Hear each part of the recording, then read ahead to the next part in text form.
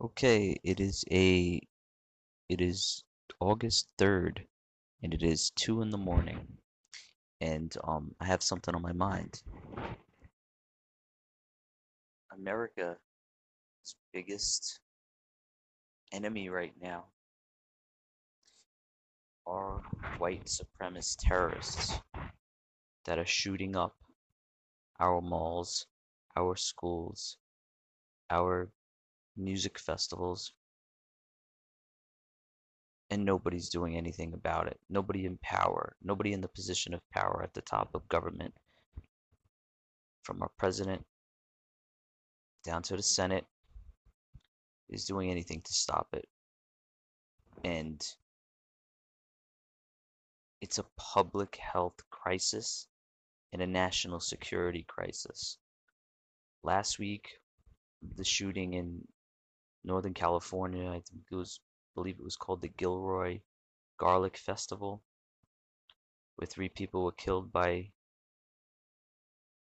a white supremacist who 3 people were killed, and I believe 2 of them were children, many injured.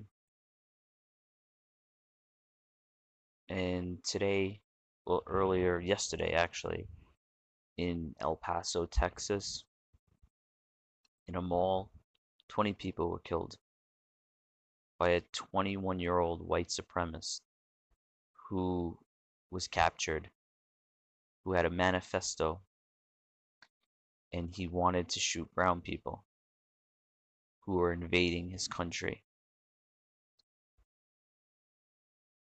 Where does that start? Well, I don't know where it starts, but I know who inflames it. And it's these white right-wing extremists.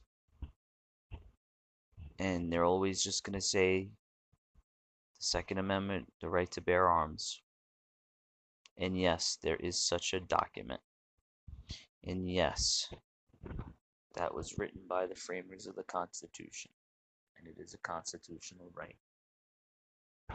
And it was a constitutional right when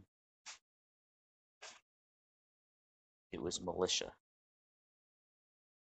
defending against a powerful king. This needs to stop. Something needs to be done. It's a national security issue. And these people are terrorists. And our country is falling apart because of it.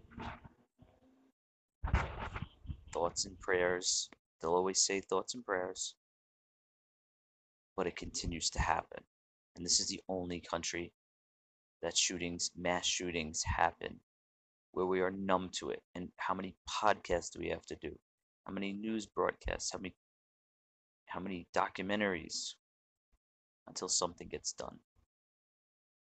I'm sick and tired of it, and we all want it to end. Stop these terrorists. That's what they are. Take away their guns. Take away their access to guns. It's just, it's just awful. That's all I got. Thanks.